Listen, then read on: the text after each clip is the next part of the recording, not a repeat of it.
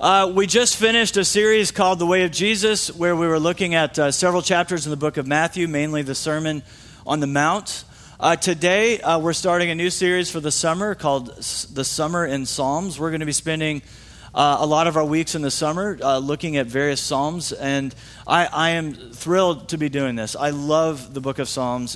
To me, personally, it's one of the most important books of the Bible. For me, it's obviously many, many chapters. And it's, to me, they're invaluable, and I'll explain why more in a minute. In the fall, early fall, we're going to begin studying together as a church Paul's letter to Ephesus, the book of Ephesians. Looking very much forward to that as well. So today we turn to Psalm 16. Psalm 16. King David says this: "Preserve me, O God, for in you I take refuge. I say to the Lord, you are my Lord. I have no good apart from you. As for the saints in the land, they are the excellent ones, in whom is all my delight. The sorrows of those who run after another god shall multiply. Their drink offerings of blood I will not pour out or take their names on my lips. The Lord is my chosen portion and my cup. You hold my lot. The lines have fallen for me in pleasant places. Indeed, I have a beautiful inheritance. I bless the Lord who gives me counsel. In the night also my heart instructs me. I have set the Lord always before me, because he is at my right hand, and I shall not be shaken. Therefore my heart is glad, and my whole being rejoices. My flesh also dwells secure. For you shall not abandon my soul to Sheol, or let your Holy One see corruption. You make known to me the path of life. In your presence there is fullness of joy. In your right hand are pleasures forevermore." This is the word of the Lord. Man, just reading that makes me realize we could do a whole summer series just on Psalm 16. There's so much in there. It's so beautiful. The word rhythm is defined as a strong, regular, repeated pattern or movement of sound. We think of it mainly with regards to music, right? Rhythm. Like some of you have rhythm. Some of you don't. Because when we clap, it gets pretty ugly in here. And we don't clap much. And I wish we did, but we don't. And so things in our lives that are strong, that are loud, regular and repeated, they serve as the rhythms of our life. And those rhythms often shape us and form us in ways that we're often not even aware of. Think of the ways the smartphone, something I could not have imagined when I was young. Think of the ways that is shaping and forming us, in good ways and bad. On average, Americans are spending 2 hours and 54 minutes on their phones every day. Did you know your phone will give you a report if you'll set it up? And it's terrifying to do so, but it gives you an average report of your daily usage. I encourage you to do it. You're going to be shocked if you've not done this. The average American will spend nearly a month and a half on their phones in 2022, and that includes you. Don't be looking around at everybody else. That's you. I want to blame younger people for this. It's not. My oldest son says, "You and mom are way worse than I am with the phone." And I think he's right. It's not just younger generations. It's all of us. We're stuck. And it's not every single one of us, but it's every generation. And we're being formed for this. What are the rhythms of your life? The things that are repeated, loud, clear, the things that you're doing over and over and over and over. In what ways are these things forming you? Work, of course. It's a part of your rhythm. Meals, entertainment, exercising, not exercising. If I could wish anything, though, for the body of Christ and for you and me as part of this church, it would be that a primary rhythm, the primary rhythm of our lives would be to spend time each day in God's Word and drawing profoundly from the gospel, and specifically the Psalms themselves. That we would be brought into the very presence of God. This is largely out of our control, but we would go to God's Word where God has promised us in His Word that He will meet us and He will speak to us because the Bible is God's word to us. It's his revealed will. And it's true. It's the true story of God. It is his will for us. And as we go to the word, he meets us there, and the Spirit will illumine things directly to our path in our life that he wants us to see, to meditate on, to grow in. It would be my greatest desire that the people of God would be shaped and formed by the word of God in the very presence of God, experiencing the Lord through his word and through prayer. That we would not only seek knowledge about God, but that we would seek the Lord himself. To not just know about him, but to know him personally. That we would not only delight in the things that God does for us, but that we would delight in the Lord, which is the ultimate goal. Now, the Psalms were literally the songbook of the Hebrew people, the ancient people. They were songs to be sung in the synagogue. And the Psalms were the regular rhythm and the lifeblood of Jesus in his life. He quotes the Psalms more than any other book in the Old Testament. In fact, even one of his dying last statements in death, he says, my God, why have you forsaken me?" Quoting Psalm 22, verse 1. Tim Keller writes in his devotion on the Psalms, the Psalms should be used and reused in every Christian's daily private approach to God and in public worship. We are not simply to read the Psalms, we're to be immersed in them so that they are profoundly shaping how we relate to God. Why? The early church father Athanasius said that whatever particular need or trouble, from the same book you can select a form of words to fit it so that you learn the way to remedy every ill. And that's what I've seen in the book of Psalms is it's so expansive. Some of them are psalms of lament. Some of them are cries for justice. Some of them are angry. And the emotional spectrum in the psalm is so broad that I think it's beautiful because I find myself as I'm reading the Psalms that the Lord meets me there and says, even David struggled with the kind of things you're struggling with, Scott. You don't have to hide your emotions from me. You don't have to pretend you're not angry when you are angry, even if you're angry at God. David often was, and the other psalmists. And yet every psalm will bring me back to the goodness of God, even the ones where the psalmist is angry and bitter against God. They're constantly bringing us back to the reality that God is the God to be trusted in and hoped in.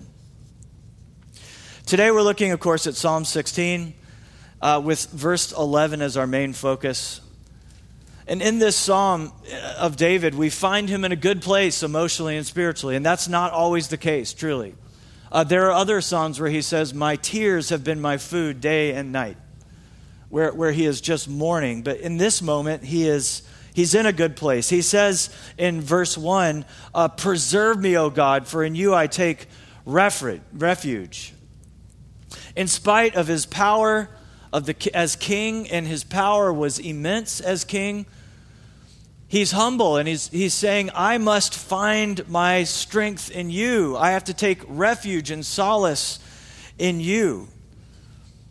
In verse 3, he says that his life is bound up in the life of other people, the saints. As for the saints in the land, they are the excellent ones, in whom is my delight. He's humble. He's others-focused. In verse 6, he's grateful to God for his station in life, and he's content. He's showing contentment in life. He says, the lines have fallen for me in pleasant places. Indeed, I have a beautiful inheritance. And then in verse 11, he says this, you make known to me the path of life. In your presence there is fullness of joy, and at your right hand are pleasures forevermore. Pleasures. And as I read this, it struck me as so beautiful and simple, and it's going to serve as the basis of our main idea today from Psalm 16. And it's this. There is a path that leads to unending joy and pleasure, which is the presence of God himself. There really is a path that leads to unending joy and pleasure, and it's the very presence of God himself. But we are so tempted to believe that our greatest pleasure and our greatest joys and our greatest satisfaction will be found in something other than God, often in twisted things. And no matter who you are, we're all looking for pleasure. We're all looking for joy, for satisfaction, for our good. And we go looking for it in so many other paths, and often idolatrous paths. Places even like pornography, thinking there's goodness there, people often think, and feel like there's pleasure there, there's goodness, I'll be satisfied, and it's always a lie. And yet God is saying, there are pleasures at my right hand. There is a path. There is a path that leads to unending joy. And God himself is that unending joy. Who wouldn't want that? A path of life that leads to ultimate pleasure. This is the very offer of the gospel. Augustine says that every man, whatsoever his condition, wants to be happy. There is no man who does not desire this, or woman, and each one desires it with such earnestness that he prefers it to all of the things. Whoever, in fact, desires other things, desires them for this end alone. This is what guides and governs the will, namely that what we consider to be delight. In our selfishness, of course, and our brokenness and our sinfulness, we often run after things that are dead ends. They're not pleasure, and we take good things, created things, God-given things, and we elevate them to ultimate things, to God-level status. They become idolatry, and they crush us because they can't give us what we long for, which is fulfillment and pleasure and joy. C.S. Lewis famously wrote, "If we consider the unblushing promises of reward and the staggering nature of the rewards promised in the Gospels, it would seem that our Lord finds our desires not too strong, but too weak. We're half-hearted creatures fooling about with drink and sex and ambition when infinite joy is being offered to us. In the presence of God, a relationship with God, knowing God in small ways now, but in amazing, unfathomable ways in eternity, is pure joy, pure delight. What is infinite joy? It is God himself. He says in verse 2, I say to the Lord, you are my Lord. I have no good apart from you. And the biblical story is not that the material world is bad and the only good things in life are spiritual. That's not what he's saying. Instead, it says this: if you are putting your hope, your trust, your value in anything in life to give you ultimate pleasure, there's no good in that ultimately. Even the best things in life, like marriage and children and relationship and the things that we love, they can't help but let us down. Everything here is finite. Everything here is decaying. He's saying that compared to God, all other things fail. They can't live up to our expectations. Friends, can we be honest with ourselves for just a minute that generally speaking, we often want the gifts of God more than we want God himself. Right? Maybe you're in a place where you truly want the living God more than anything, but so often we want the gifts of God more than we want God. And when we do, those gifts leave us unsatisfied and just wanting the next thing and the next thing and the next thing. But the presence of God himself is our greatest pleasure. And we'll never find rest. And we'll never find joy and ultimate happiness apart from his presence. We have a dog named Lucy right now, but before we had Lucy, we had Molly. And Molly was a soft-coat Wheaten Terrier. And Molly's greatest joy and delight in life was not me, her dear owner, who did everything for her. It was those pretty gross, nasty bulk treats that I got from Costco. The Kirkland brand, just massive, huge box of treats. And what would happen is if I came in from work, she would immediately just lock eyes on me And it wasn't like a Labrador or a golden retriever that when you come home, it's just pure joy to be in your presence. I'm just so glad you're home. Instead, it was, I'm going to do a mind meld with you right now, and I'm going to hypnotize you by staring at you to go over to this box and give me one of these treats. Now, I was the only member of the family that she did this to, and I don't know exactly why. I think it's because, clearly, I'm the alpha male, right? No, it's because I was the only one stupid enough to give in to her hypnotic demands over and over and over. If I was cooking, she would do the mind meld. If I were just walking, if I would go like water the plant out front for 5 minutes and come back in, it was the same thing. Every time I entered her presence, it was the stare. Give me the gift, not your presence. I want what you give me, not your presence. And the sad reality, this is how we often treat the Lord. We want the gifts of his hand more than the glory of his face. And this is literally what the Hebrew for presence means. The glory of his face. Isn't that beautiful? Presence means the glory of his face. We often read the Psalms and do the rhythms of the Bible reading out of duty. All in the hopes of earning salvation or getting God on our side oftentimes, or maybe just out of like, I'm a Christian, I just need to do this. And honestly, that's not all bad. Like if you're feeling dry spiritually and all you've got is I should pick up my Bible and read, that's not all bad. But on the other hand, what's even better and best is when we move beyond duty and not this sense of like, if I do enough Bible study, I can get God on my side and he'll give me what I ultimately want, which is not him, it's something beyond him, right? We can't approach our relationship with the Lord as a means to an end. He is the end. What is our chief end? Why were we created? What is the meaning of humanity? It's to glorify God and to enjoy him forever. To not just enjoy his gifts, which are plentiful, but him primarily. One of the beautiful things about, raising children and seeing them grow up and mature is you begin to notice and see that they do delight in you more than the gifts that you give them. And they do find joy and satisfaction in our relationship and their relationship to one another even. They're becoming best friends. That was not always the case. And seeing that the presence of the face is more important than the gift. And so our call in the Psalms is not trying to get something from God,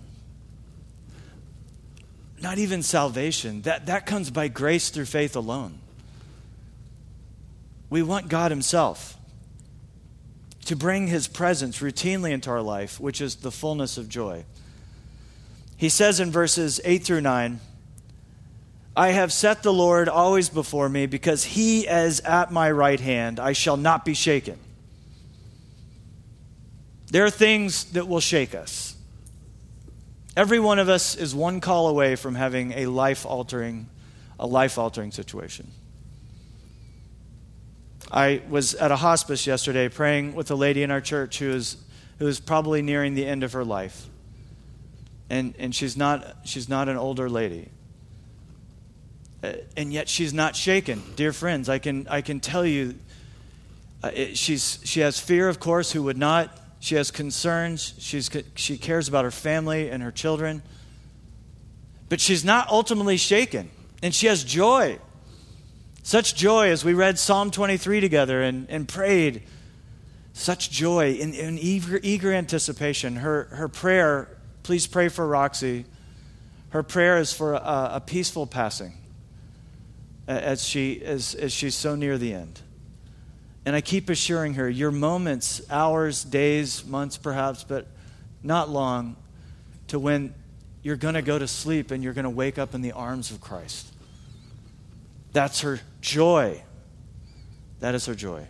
She will not be shaken. Verse 9, therefore my heart is glad and my whole being rejoices. My flesh also dwells secure. We're always setting something before us. He says, I always set the Lord before me in verse 8. I have set the Lord always before me. And the reality is whatever we're continually or always setting before us, meaning the thing that we're bringing our attention to, the thing that we're bringing our heart and our emotion to, that thing at night when you can't sleep you're going back to and just thinking about or daydreaming about, these things shape us and form us. And what David is saying is, for ultimately for the believer, what we're called to do is bring the Lord always before us as a rhythm and repetition, to have his very presence be the thing that is shaping and forming us the most. Dear friends, this is our call. This is our call. I plead with you to, as during this time in the Psalms, that you would pick up the Psalms. Perhaps it's the psalm that we're studying today. This week, for example. So in the devotional that I use, it gives me a passage for every day throughout the church calendar, and then it has a psalm for the week, and then multiple readings as well from various Christian books. And so I'll have the same psalm for the whole week, and then different passages for every day. And I find myself so glad that I'm not moving on from the psalm, that every week as I meditate on the same song throughout the week, that's the thing that I'm drawn to the most. And I try not to hurry and to slow down when I'm at my best. There are days where it's very quick, and there are other days where it's more lingering. But when it's best is when I've got a cup of coffee, I've turned off my phone, I've found a quiet place in the home or at the office, and can just sit and be silent with the psalm or the other passage, and then let my heart speak. What is the Lord drawing me to in this psalm? What is the repeated phrase? What is the thought? What is the idea that my heart is especially clinging to? And I might journal about it. And I'm not a good artist, so I may draw even a little something just to get my imagination going. Then I'll stop and I'll pray, and I may even write out a prayer. When I'm at my best, this is my practice. And it's formative. It's beautiful. It brings me to the presence of God. I encourage you, as we study the Psalms together, to do that. Now, some of you aren't convinced you can have a relationship with God at all. And that might be driven by doubt. It might be driven by skepticism. Maybe it's driven by, I've tried and it hasn't worked. I don't feel close to God. Others of you, though, don't go to God in this way because of shame. You sense that God doesn't want me in his presence. You are fearful of his presence. You don't want to go there. But listen to what Hebrews 4 says. Since we have a great high priest who's passed through the heavens, Jesus, the Son of God, let us hold fast our confession. Next, because we don't have a high priest who is unable to sympathize with our weakness, but one who in every respect has been tempted as we are, yet without sin. And the main point, let us then with confidence draw near to the throne of grace, that we may receive mercy and find grace to help in time of need. There is some aspect of God's glory and presence that we should be terrified of. In fact, Moses got a glimpse of that in the book of Exodus when he asked to see God's face, and God said, "That you can't do that, you'll melt. But I will hide you in a cleft of a rock. I will cover you. I will shelter you, and I will pass by." But you know what the good news is of the gospel? In Christ, there is coming a day where we will draw in the very presence of God. And he's calling us now even to come to the throne of grace, because Jesus is the ultimate covering, and we will see God face to face. And we will not be killed by that presence. We will be welcomed and warmed by his very presence, because of the throne is a throne of grace. Amen? And he's calling you, dear friend, to come. Leave behind your shame. Leave behind the fact that you're still a sinner. Of course you are, and so am I. But flee to him who is your righteousness and your hope and your joy. And there are pleasures at his right hand forevermore. Let's pray.